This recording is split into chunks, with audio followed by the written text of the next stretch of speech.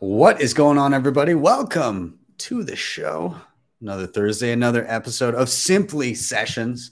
My buddy Nico was just here in Canada, so I feel like now we're sitting apart from each other. We can't even actively touch the tips during this live stream. We have to mime it.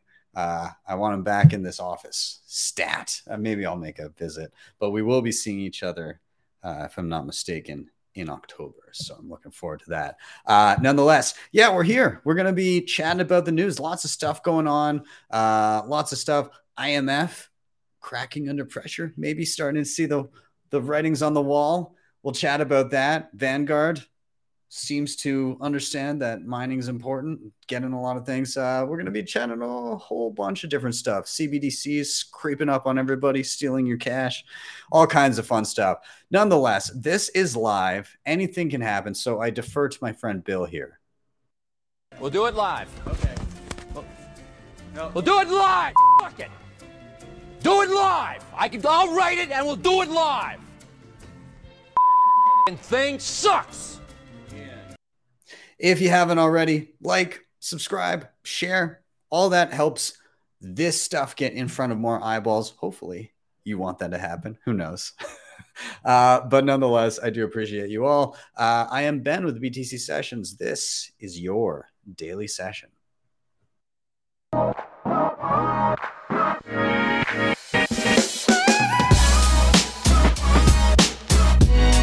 Hodl the Bitcoin.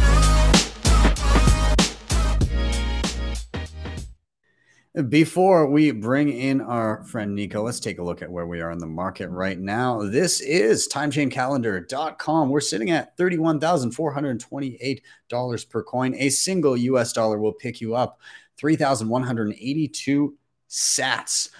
In terms of fees, next block, 28 sats per byte, picking up just a little bit with, I don't know, maybe a little bit of green candle action gets people moving stuff around. Anyways, 28 sats per byte next block. If you're willing to wait a little bit, 18 sats per byte.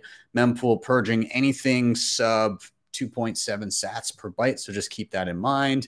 In terms of Bitcoins mined, 19.43 million, which is 92.52% of the total supply. Shout out to sponsors of the show, hodlhodl.com. If you're buying Bitcoin and you have priorities in mind, like peer-to-peer trading, instant self-custody, and no KYC, you can head over to hodlhodl.com, sign up with nothing more than an email address, scroll down, choose a currency, a payment method, and an amount, and start browsing offers immediately. Stack those non-KYC sats. They also have a peer-to-peer lending platform in which nothing is ever rehypothecated. You can check them out today. Links are in the show notes. Now, when you do stack some non-KYC sats, you're going to want to secure them with some of the best damn hardware on the market. CoinKite is killing it. The Cold Card Mark IV is my go-to day-to-day hardware device. They have a ton of other awesome stuff. The Tap Signer is great for travel. Block Clock is a must on your shelf. Open Dime, Sats cards, all kinds of great stuff. And coming soon, the Cold Card Q1 looks awesome. If you want to reserve that, or if you want to pick up any of the other stuff I mentioned, head to coinkite.com. Use code BTC Sessions for 5% off everything in the store.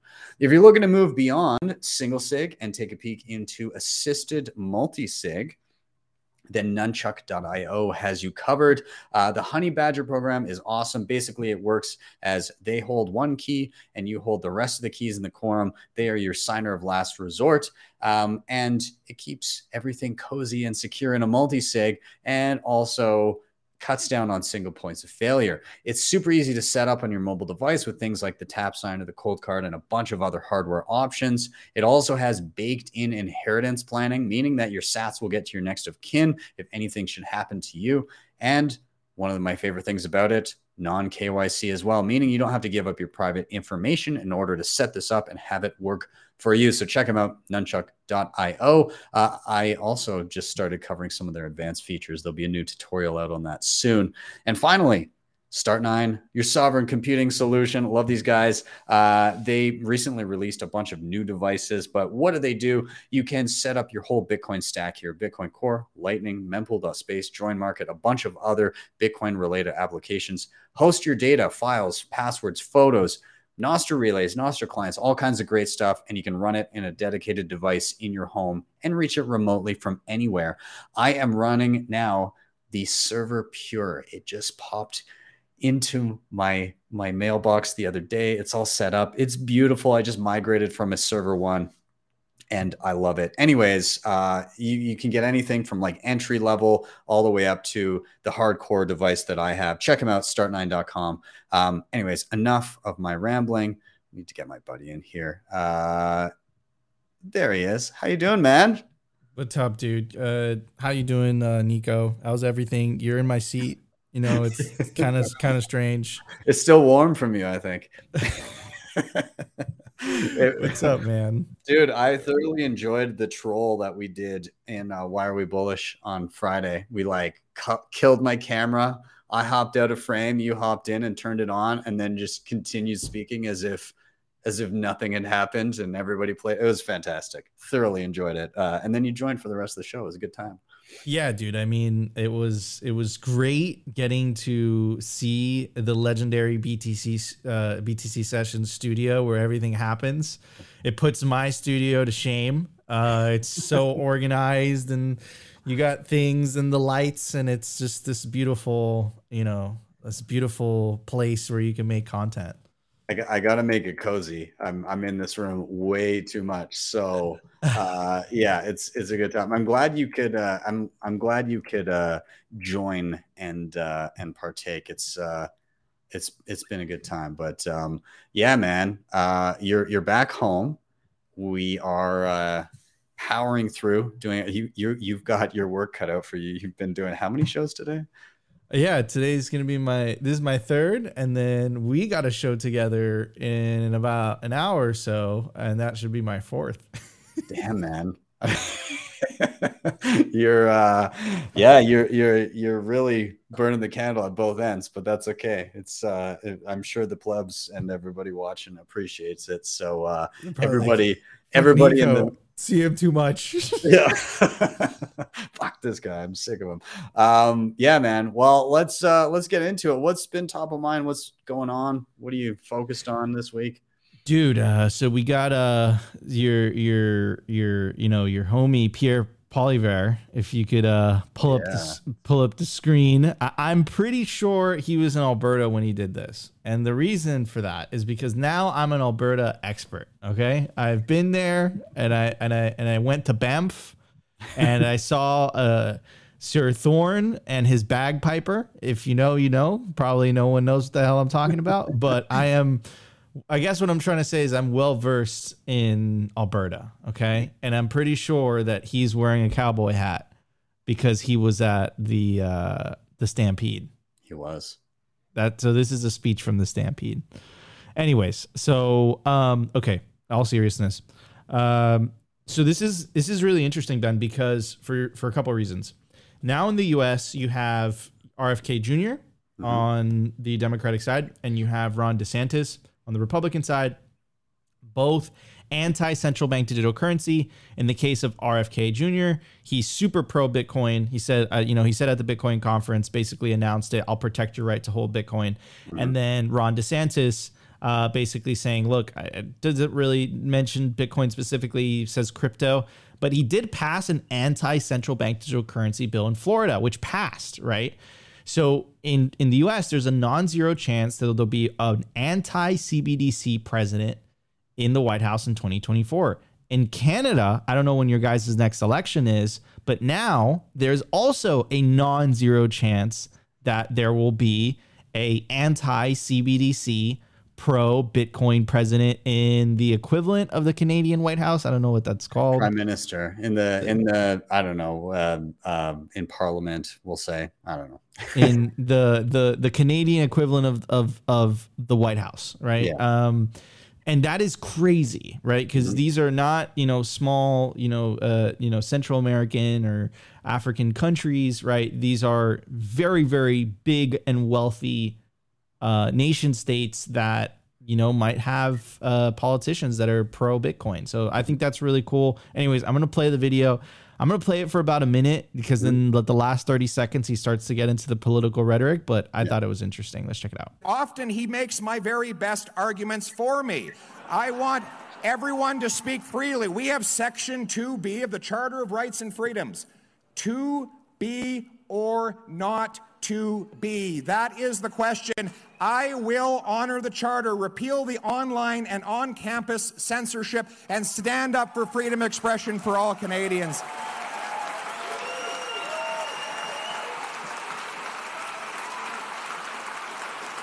Absolutely.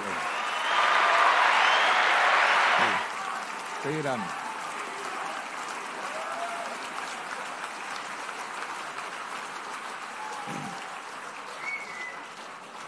We will uphold freedom here and everywhere. We will stop interference by Beijing in our democracy. Canadians should choose their government, not communist dictators from abroad. We'll bring in a foreign influence registry to track and expose any who are paid by foreign dictators to influence and manipulate our politics. We will ban all of my ministers and top government officials from any involvement in the World Economic Forum. All right. I think we get the general gist of it. Did he mention CBDC yet? No, that's right after this, actually. So yeah, let's continue.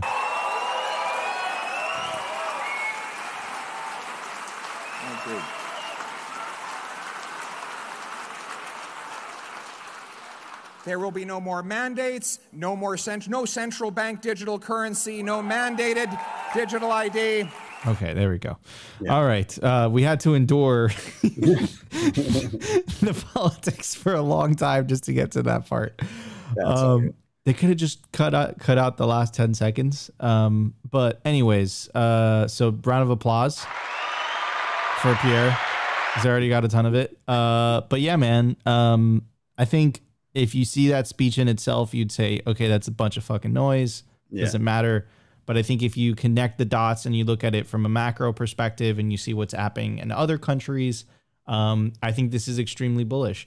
And just to kind of add to your point, what you said in the very beginning, I don't trust him at all whatsoever. I don't think I trust any politicians. But do we really need them to trust? Do we really need to trust them, or is it good enough if they at least slow down the other side? And that would be my take. Yeah. I think in terms of everybody's like, is he actually a Bitcoiner? Is he using that as I would say that being a Bitcoiner is not yet a thing that helps get you elected. So if somebody's bringing up Bitcoin, I don't know if it's coming from a place of this will get me votes, because realistically, like, the FUD around it is likely to hurt you in votes more than it's likely to help. So I do think that he is a Bitcoiner. I know that he's got good Bitcoiners that he spends time around, so he's probably at least getting a decent education around that stuff. I enjoy the idea of being like, yo, let's not have our elected officials be part of the World Economic Forum. Maybe that's not a good idea. And then the thing that struck me the most is not that he said, we're not going to, I won't let a central bank digital currency happen, which that is a thing that I'm like, great, I don't want that here. But the more striking thing is that got cheers from the audience, not as boisterous as some of the other stuff, but it means that a good chunk of the audience understands that a CBDC is not in their best interest. And that, to me, is bullish. If the average individual looks at a CBDC and says, whoa, that's not going to be good for me, that's not going to help me, it means that the shitty marketing from our central banks saying this is going to be super helpful for everybody involved, it's not working, and everybody's seeing through their BS. And that's great. It's great to see that that's not panning out for them. So maybe I'm more hopeful for society than I was before I heard those cheers. Do you think they know what they're cheering? I don't know. maybe I'll just be a little bit hopeful and naive for a period of time. That's okay. I'm gonna imagine that all of them were like, yes, central bank digital currency means surveillance and censorship, and that's horrible for everybody. Instead of just man in hat said good things. Clap now. Yeah. But I gotta say, you guys are extremely freaking nice. Okay, I'm so used to walking down the street and then someone basically saying "fuck you" with their eyes, and over there they're like, "Hello," sometimes with their mouth as well. Exactly, and they're like, "Hello, how are you?" And you kind of, if you you did something wrong, they'll apologize, which I think is awesome. It's very Canadian. It's a very, very nice country. Samuel wants clarification who that was. That's Samuel. That is Pierre Poilievre. He is next in line to potentially be the leader of Canada, the Prime Minister of Canada. So there will be an election. And Nico, you said you weren't sure when it's going to happen. At the latest, it will be 2025, so 2 years' time. Right now, I'd say the chances, and a lot of polls are showing the chances of Poilievre actually winning are like a coin toss. It could be like 50-50. So there's a 50, in all realness, there's a 50-50 chance that there could be like an anti-CBDC, pro-Bitcoin Prime Minister of Canada inside of 2 years, which is pretty interesting. And had you said that 2 years ago, I would have said you were crazy. But here we are. Yeah. It's crazy how this whole timeline thing is happening. Anyways, all right. So let's talk about the IMF, our friends at the IMF, and our friend Augustin Carson as well. We all know him. That's where all the inflation goes. Anyways, so IMF paper on taxing Bitcoin sees quasi-autonomy as greatest challenge. Policymakers are struggling to accommodate cryptocurrencies within tax systems not designed to handle them. This paper reviews the issue that arise. The risks for now appear more latent than real, but this can change.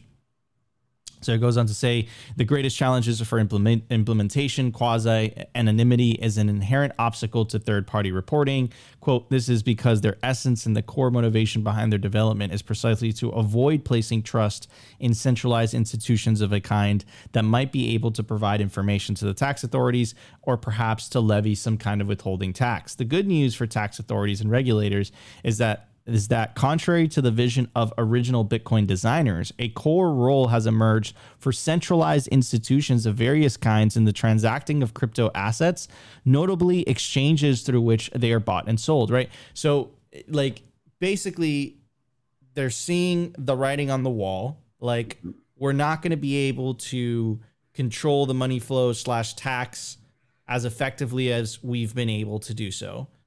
But they're kind of in the bargaining phase. They're like, wait a second, but if we capture the exchanges, we will be able to do all the controls and the surveillance that we've been able to do so. And then just kind of, if you use common sense, what is the next step, right? And you kind of connect the dots with the language that is being introduced by the European Central Bank, right? The MiCA regulation. Unhosted and unhosted wallet. So you can kind of see where, the hosted wallets are okay because we could surveil it and we could see what's going on and we could see what third party, you're transacting with. And that's necessary. And unhosted wallets are bad. And this is what the IMF is basically saying. And then connect this with the piece that was released that I think we covered on the first In Between Two Tips episode, Ben, where basically it said that the IMF is coming to realize that they're not going to be able to ban this thing. And there's actually an article that we'll cover today on Simply Sessions written by Crypto Vistardo. And he layouts 3 countries and, approaching it as to why he believes that IMF has changed tune.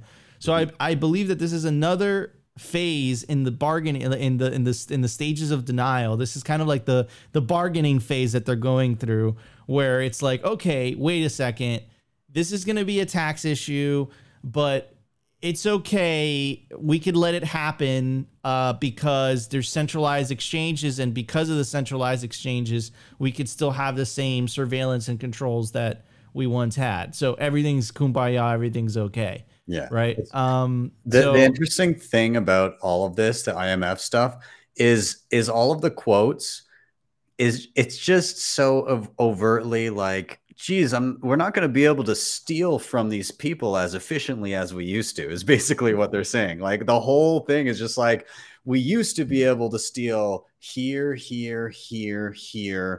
often here, many times here. And now they're like, oh, that's going to be so much harder if people just want to exchange goods and services back and forth. But the entire thing that they're talking about hinges on the exchanges. In a world where Bitcoin is just money. Oh, I see you, Augustus. He's listening. He's listening. In a world where Bitcoin is just money, then their plan of attack of, oh, we'll just get the centralized entities. I mean, the grand vision for Bitcoin exchanges is that they're obsolete, right? They obsolete themselves as they become successful. The more people that own Bitcoin, the less people use exchanges because they start using Bitcoin and earning it day to day. So I think that's my takeaway from that part of it. 100%. Like you're 100% spot on with the end goal. The end goal is we have to get these things are, I guess you could say that it's a transition, right? But do you think we'll ever get there? I mean, I think we'll get there when fiat ends, right, yes. Ben? Yeah. It's like when fiat is dead, then there won't be a necessity for, the things, I guess. Yeah. When fiat ends, the IMF just doesn't exist because there's no international monetary fund to deal with. Like there's no entity like that. Yeah, 100%. Wait, I'm just laughing at the chat. Augustus is Opti's X. Man, was he trading up or down when he went from Augustus to Chrissy? Oh man, I think I don't know, but I'm definitely gonna put that as a breaking on the Simply Bitcoin Twitter. Oh man, he's gonna kill me. Okay, all right. So we all know Augustus wants your Bitcoin on a centralized exchange because he'll still be able to, take from it. He wants to take from your cookie jar. Anyways, so speaking of more craziness, I feel like this entire article, Ben, it's an entire coping type of article. Like it is just one big cope. It is highly entertaining because of how much cope is in this article, but it's actually even written from a first person perspective. And the name of the author is Mareed McGuinness. And he goes on to say, he says, during the pandemic, I returned to Belgium from Ireland, only to discover that I had left my wallet behind. After the usual panic, I realized that I wouldn't have any trouble buying groceries or making other payments. I didn't have cash, and I didn't have my credit cards or debit cards, but I did have the digital wallet on my smartphone. Everyday finance has gone digital in just a few years. It's been a gradual yet profound evolution accelerated by the pandemic. Forget your wallet like I did, use your smartphone or smartwatch. Splitting a bill, scan a QR code on a friend's phone to pay them back. Shopping online, choose from a myriad of different options to pay. But while we make payments using our digital wallets, what we don't have yet is a digital form of cash. That means something that can be used just as cash is today. Legal tender that can be accepted everywhere and that can be exchanged for one with physical cash. There are various forms of crypto. The centralized cryptocurrencies like Bitcoin or so-called stablecoins like Tether with a value usually tied to the US dollar. But the past year has clearly demonstrated that crypto is volatile, and unlike Euro Cash or digital euro, it is not backed by a central bank. Okay, so a couple things to unpack there. Number one, I traveled to Canada, and the vast majority of time, well, Ben didn't let me pay, but the times that I was able to pay, I used Apple Pay. And it was very, very fast. It was very efficient. And all you got to do is you got to click the two buttons on the side of your phone, and it goes ping. And I'm sure Android has some type of equivalent. Why do you need a digital euro for that? I don't know. And then the other thing in terms of the volatility aspect. So let's talk about that, right? So here's the euro. Here's priced in Bitcoin. On a 5-year time scale, the euro is actually down 80% towards Bitcoin. On a 3-year time scale, it's down 70%. On a year time scale, it's down 30%. Year to date, 44%. Month, 13%. Maybe they're talking about the week, because on a week time scale, the euro is actually up 0.59% against Bitcoin. Ooh. So is it still, because we had a bit of a pump earlier today, so maybe that's out of date. you're right. Maybe let's press refresh. Yep, it's still there. So Okay. maybe the article is right in terms of on a weekly basis, this person, Mr. McGinnis, you're right, bro. Bitcoin is volatile and the euro is actually up 0.59% against Bitcoin this week. So you're right, man. If you were holding Bitcoin from Monday to Friday, you would have been fucking wrecked in euros by 0.5%. Yeah. So, okay. But in all seriousness, yes, there's volatility, but the volatility goes up and to the right, while fiat currencies goes down and to the right. And again, like I'm reading this article, and this is actually a call to action to Bitcoin developers. Apple Pay is awesome. It is so easy to use. I click 2 buttons on my phone and I go ding, and it vibrates and it makes me feel good. Like Bitcoin wallets need to get to that point because it is so easy to use. Why do you need a central bank digital currency for that? Why do you need one if it already works, right? Well, it's obvious the reason why you need one. It's because Augustine can't take from your cookie jar if there is no central bank digital currency. That's why, but it's just, it's so bad in that picture. he's mad at me right now. I'm calling him out. He's like, Nico, stop talking. We need a central bank digital currency that we can control, right? With that famous video. So yeah, man, that's my take, man. That's my 2 cents. Yeah, I mean it's kind of redundant, like the typical tropes of, wow, it's digital and it's faster and it'll be more convenient for all. The only reason that fiat is slow and inaccessible to a large number of people on this globe is because they've regulated themselves into corners and there's counterparty risk involved, right? And so yeah, like people in certain places are not going to accept credit when it doesn't settle, quickly. And so there's a lot of opportunity for fraud there. It's not a bearer instrument, so that's a problem. But in general, it's not like the regulation in and around money is the problem. Like they've all regulated themselves into corners to not be able to offer these types of services.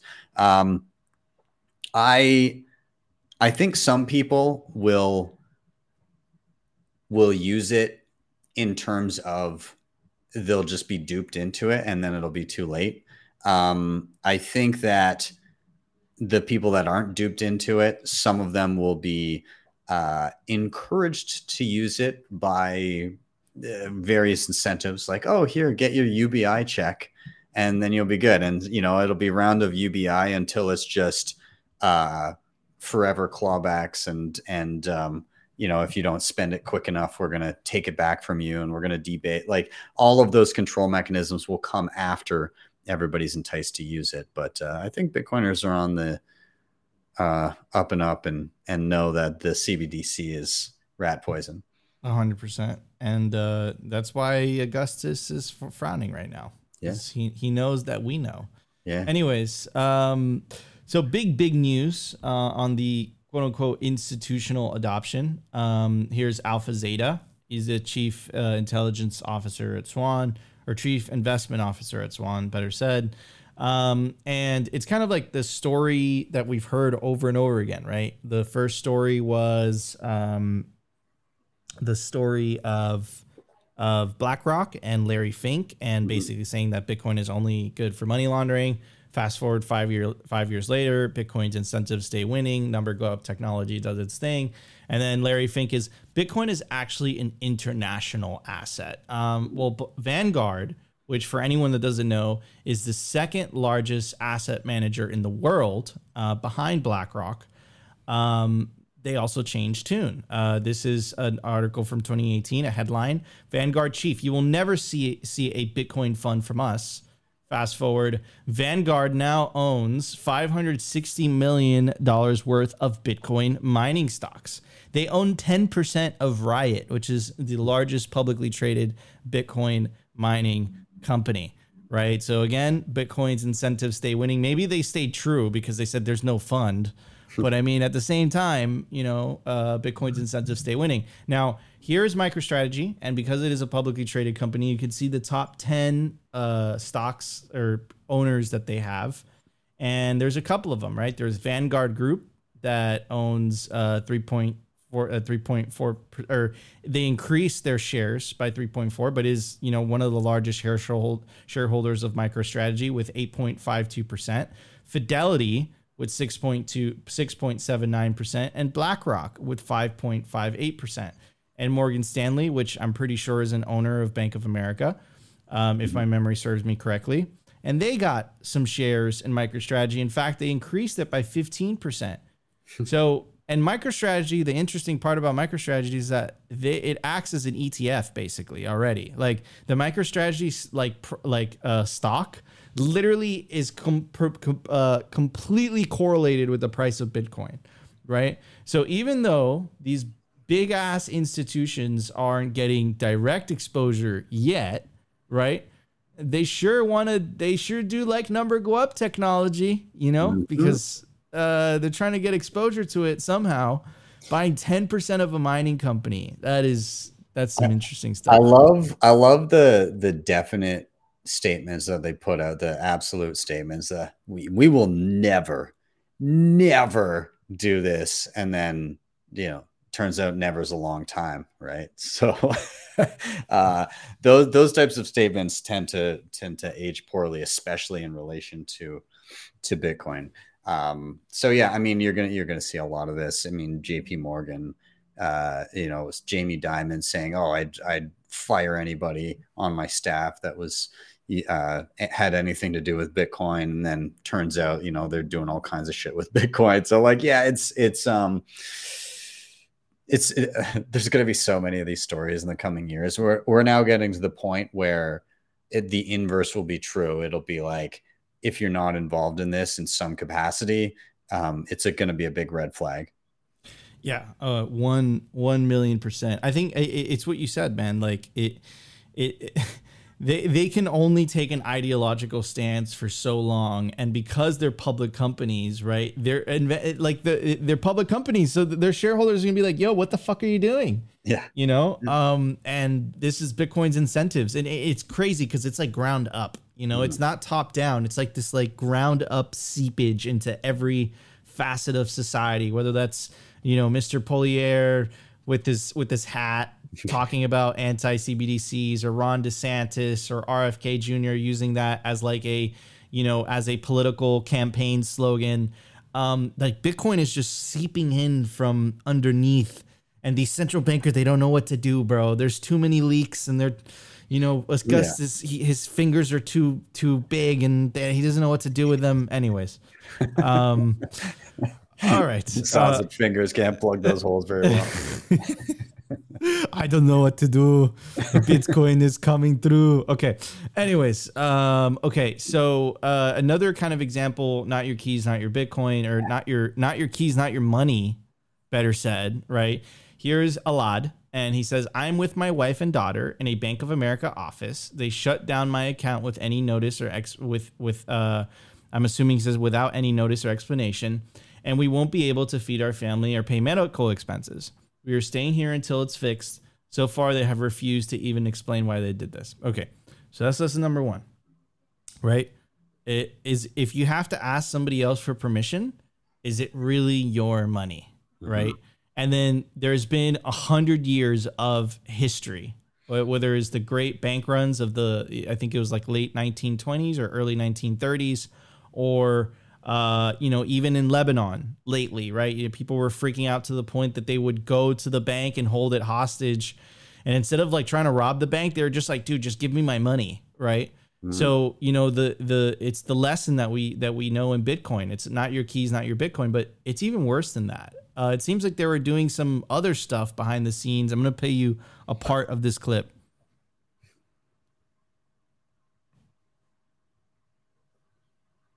Wait.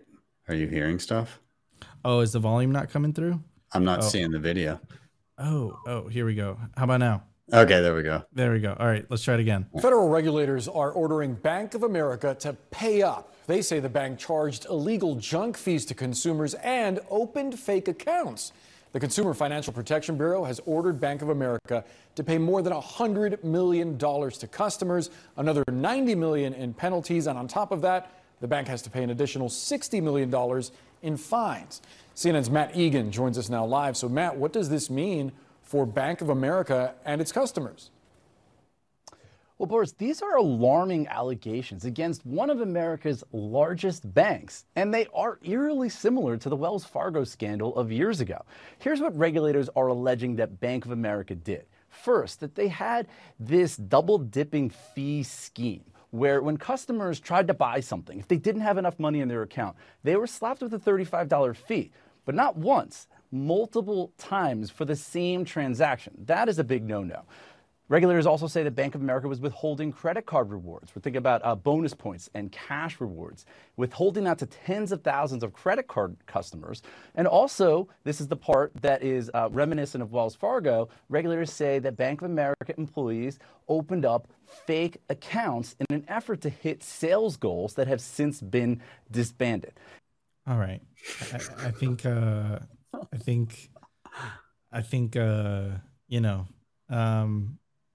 if that's not a better advertising for Bitcoin, I don't know what the fuck is, bro, at this point. Dude, like, and it keeps on, like, they said it, oh, well, it was eerily, this is eerily similar to what Wells Fargo did.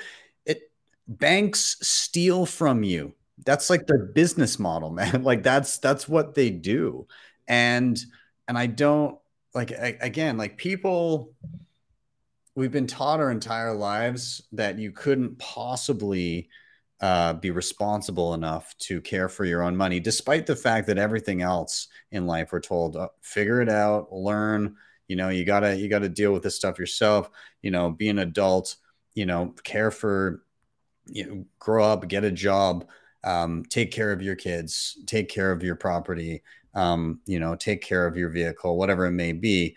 But God forbid you take care of your own money. You couldn't possibly be responsible enough to do that. And I think it's just BS. I think it's just propaganda we've been fed to say that, if you're capable of taking care of all these other things, including taking care of children, infants that require you to survive, then you're more than capable of taking care of your wealth as well. Like, and what's more valuable, your money or like a living, breathing child? I would say the child. And so that's like, if you can take care of that, you can take care of something that I would say is less valuable, which is like your own money.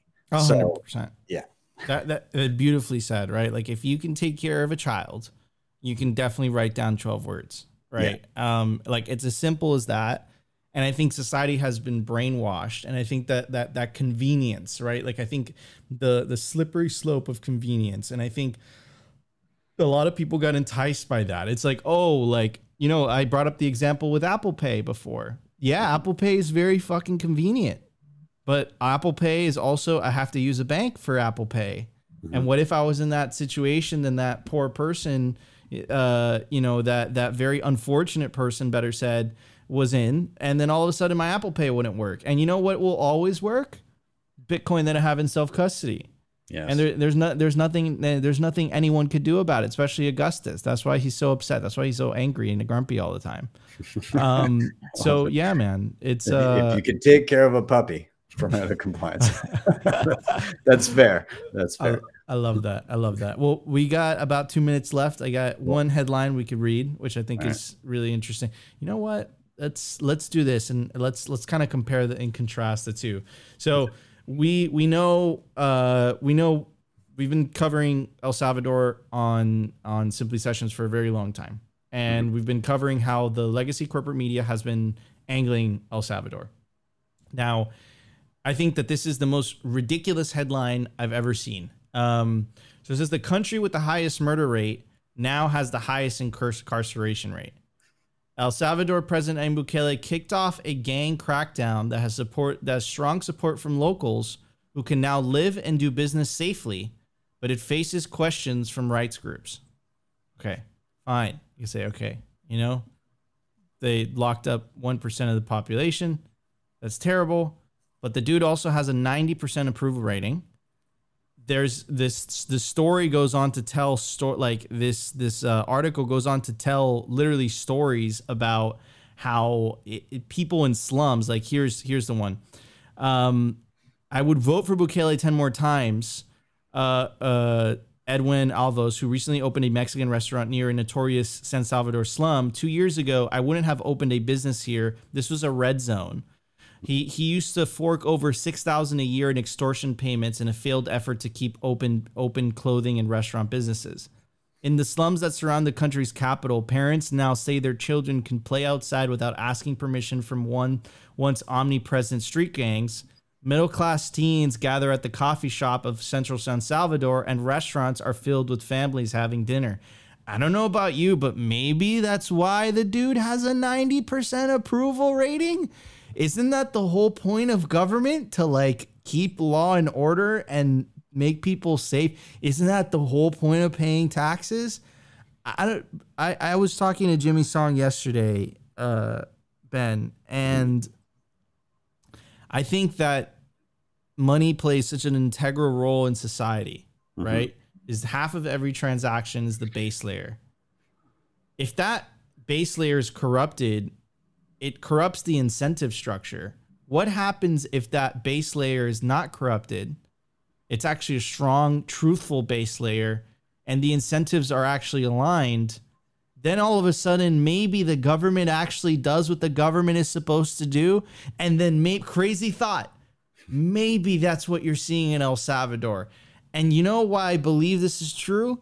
Because of the amount of propaganda and spin and shit that they're throwing at this tiny little Central American country that no one gave a flying fuck about before they passed the Bitcoin law a couple years ago.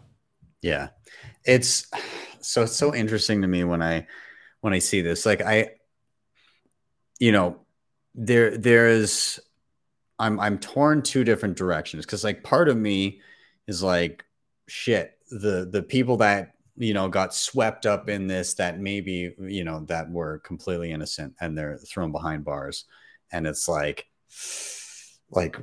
that should be sorted through and probably taken a look at. But at the same time, it was the highest homicide rate on the planet per capita. People could not go outside, and to see that much of a turnaround. And I don't know what the solution is in terms of what is the quote unquote most right way to do things. But to have that stark of a change that quickly, and to have an entire population that is oh, I couldn't go outside before, and our children basically weren't allowed, in the streets whatsoever.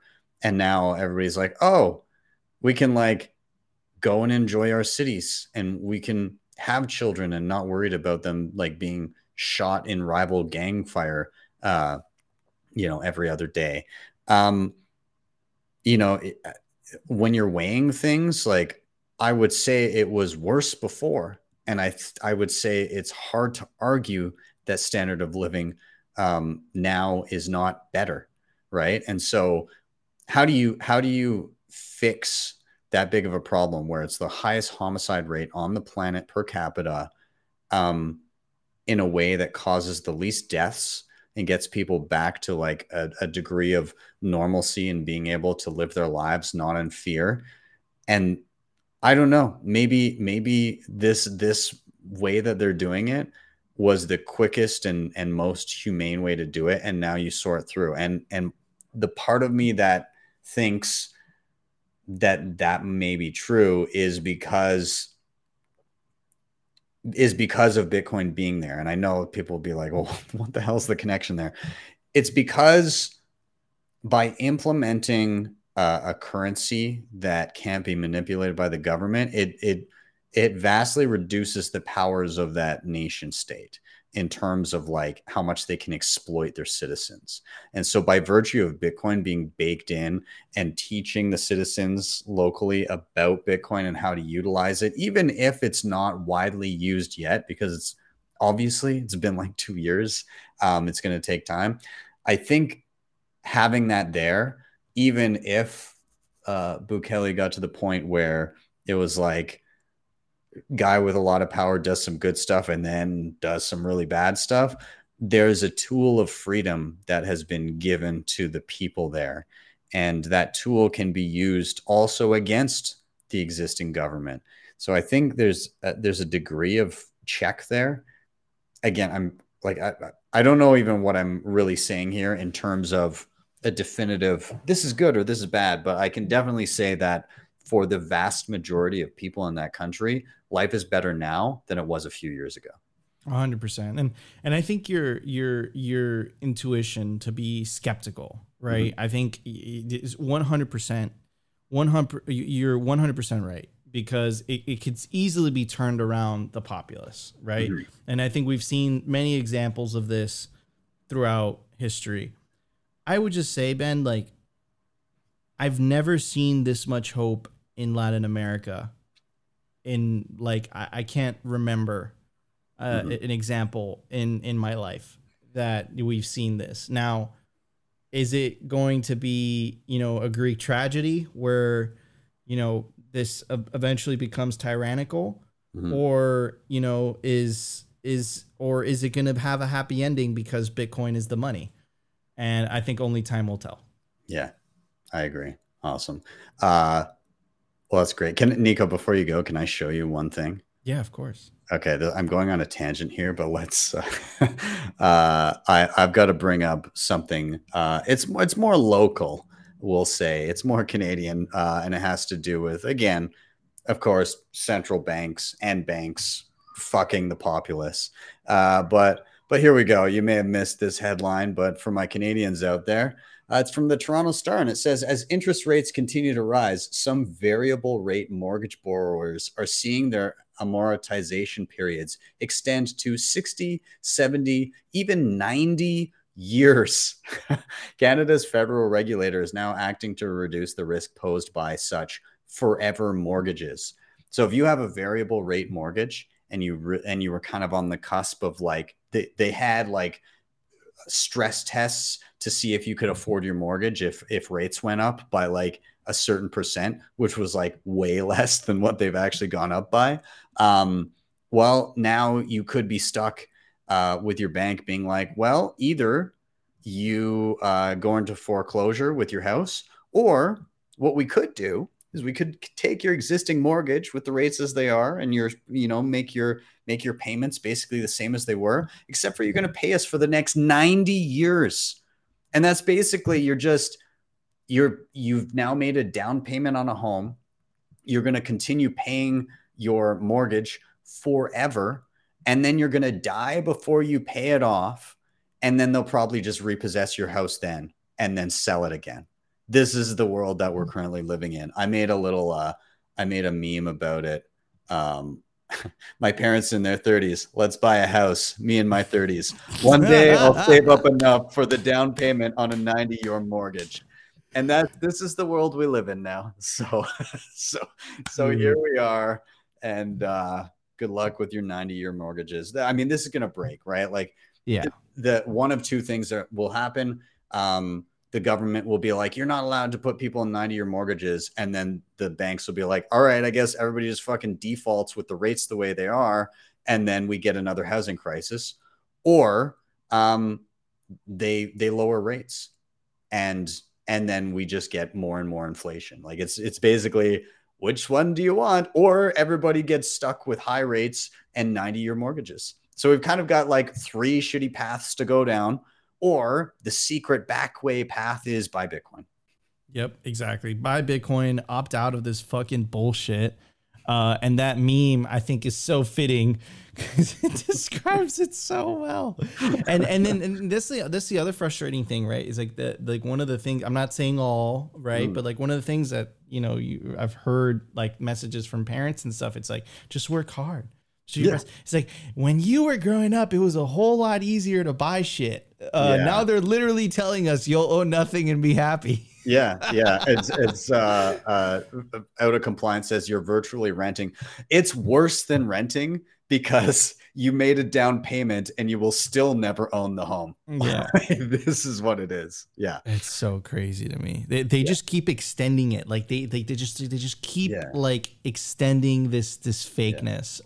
Let's make a law. So like the next thing will be like, all right, we've got to institute laws where if you take out a 90-year mortgage and you die before it's paid off, that debt gets bestowed upon your children and your grandchildren. So you just have entire generations of slaves. Do you want generational slavery or generational wealth? You've got two paths. Pick one. Exactly. Anyways, Ben, this was awesome. This was your Simply Sessions. Ben, I'll literally see you in an hour. Yeah. I'll chat about it on the show in a moment. All right. See you soon, dude. Peace out, man. Take it easy. Later. Okay, everybody. A few more things. Let's touch on before we tap out here. A couple things. Cold card Q1 progressing. Check it out. Calculator crew getting excited. This is what the Q1 is. Again, they're just like kind of going through the printing process, figuring out what it's going to look like and everything. This is a clear version of the cold card Q1. Full keyboard, numbers, up, down, cancel, NFC, QR scanner, all that stuff. It even has a flashlight, and it's powered by regular batteries. So anyways, looks awesome. I'm super stoked. It's a TI-83 calculator or a BlackBerry, whatever you prefer. Same deal. Anyways, there we go. I've got to give a huge shout out to Max DeMarco. He just dropped his Noster documentary. It's just called Social Media is Broken. Can we fix it? You can find it on YouTube. Share it around. Watch it. Also, send him some sats. He's on Geyser Fund and everything. Go find it. All the links will be down below. It's awesome. It's really cool. He did an amazing job, as he always does. What else we got here? I just saw this drop from Darren Honeyset. He is another YouTube Bitcoin educator, and I'm really trying to pump up any other Bitcoin educators that are out there that are doing step-by-step tutorials. Actually, stepping back, Max DeMarco did make also a tutorial on Noster, which he'll link in the show notes. But back to Darren here. He did a tutorial on Start9, getting set up with your Start9 server, setting up Bitcoin Core, linking it to a wallet, all that good stuff.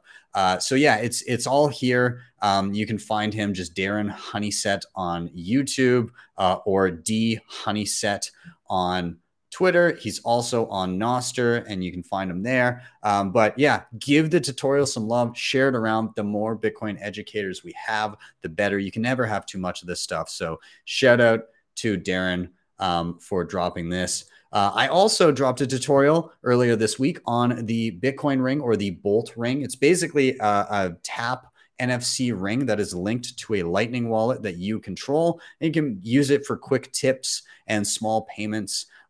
You can lock it out whenever you don't want to use it, all that kind of stuff. You have full control. You can control it from your phone. Yeah, super awesome. Check it out. I don't know if they're for sale yet, but they should be soon. I got an early one while I was in Prague, so really cool. So check out that tutorial. And then what are we doing tonight? Pacific Bitcoin and Swan, they're putting on Pacific Bitcoin happy hour and game night. They're doing like a Hollywood Squares type thing tonight. It's going to be myself, Nico, Tatum, Crypto Mags, Kenny Florian, Katie the Russian. We've got others joining in, is my understanding. And then Neil Jacobs will be the host. It's going to be a lot of fun. I'm looking forward to this one. It should be a good time. Yeah, and I think that's pretty much all I got to tell you. Thank you guys for being here. Make sure you tune in shortly for Hollywood Squares, whatever that becomes. It's going to be on YouTube, and I'll I've already retweeted it, but I'm going to do an extra retweet right now. So it should be the top feed. Anyways, thank you guys. Of course, like, subscribe, share. All those are helpful. If you want to help the show in another way, hit the sponsors, Hodl Hodl, CoinKite, Nunchuck, Start9.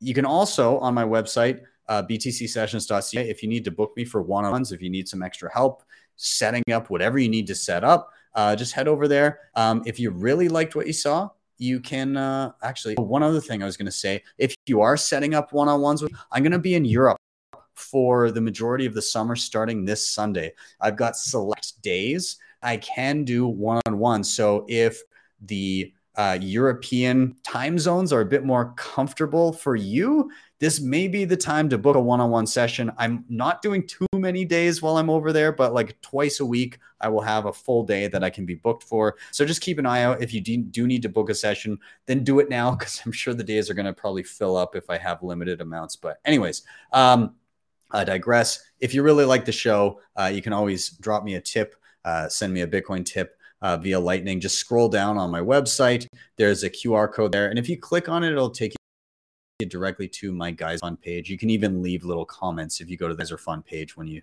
send some sats. Anyways, enough of my rambling, guys. Thank you so much for being here. As always, thank you to everybody in the chat. I appreciate you. You guys are awesome. And yeah, that's all I got to say. Have a great day or evening, wherever you may be. See you guys next time for your daily session.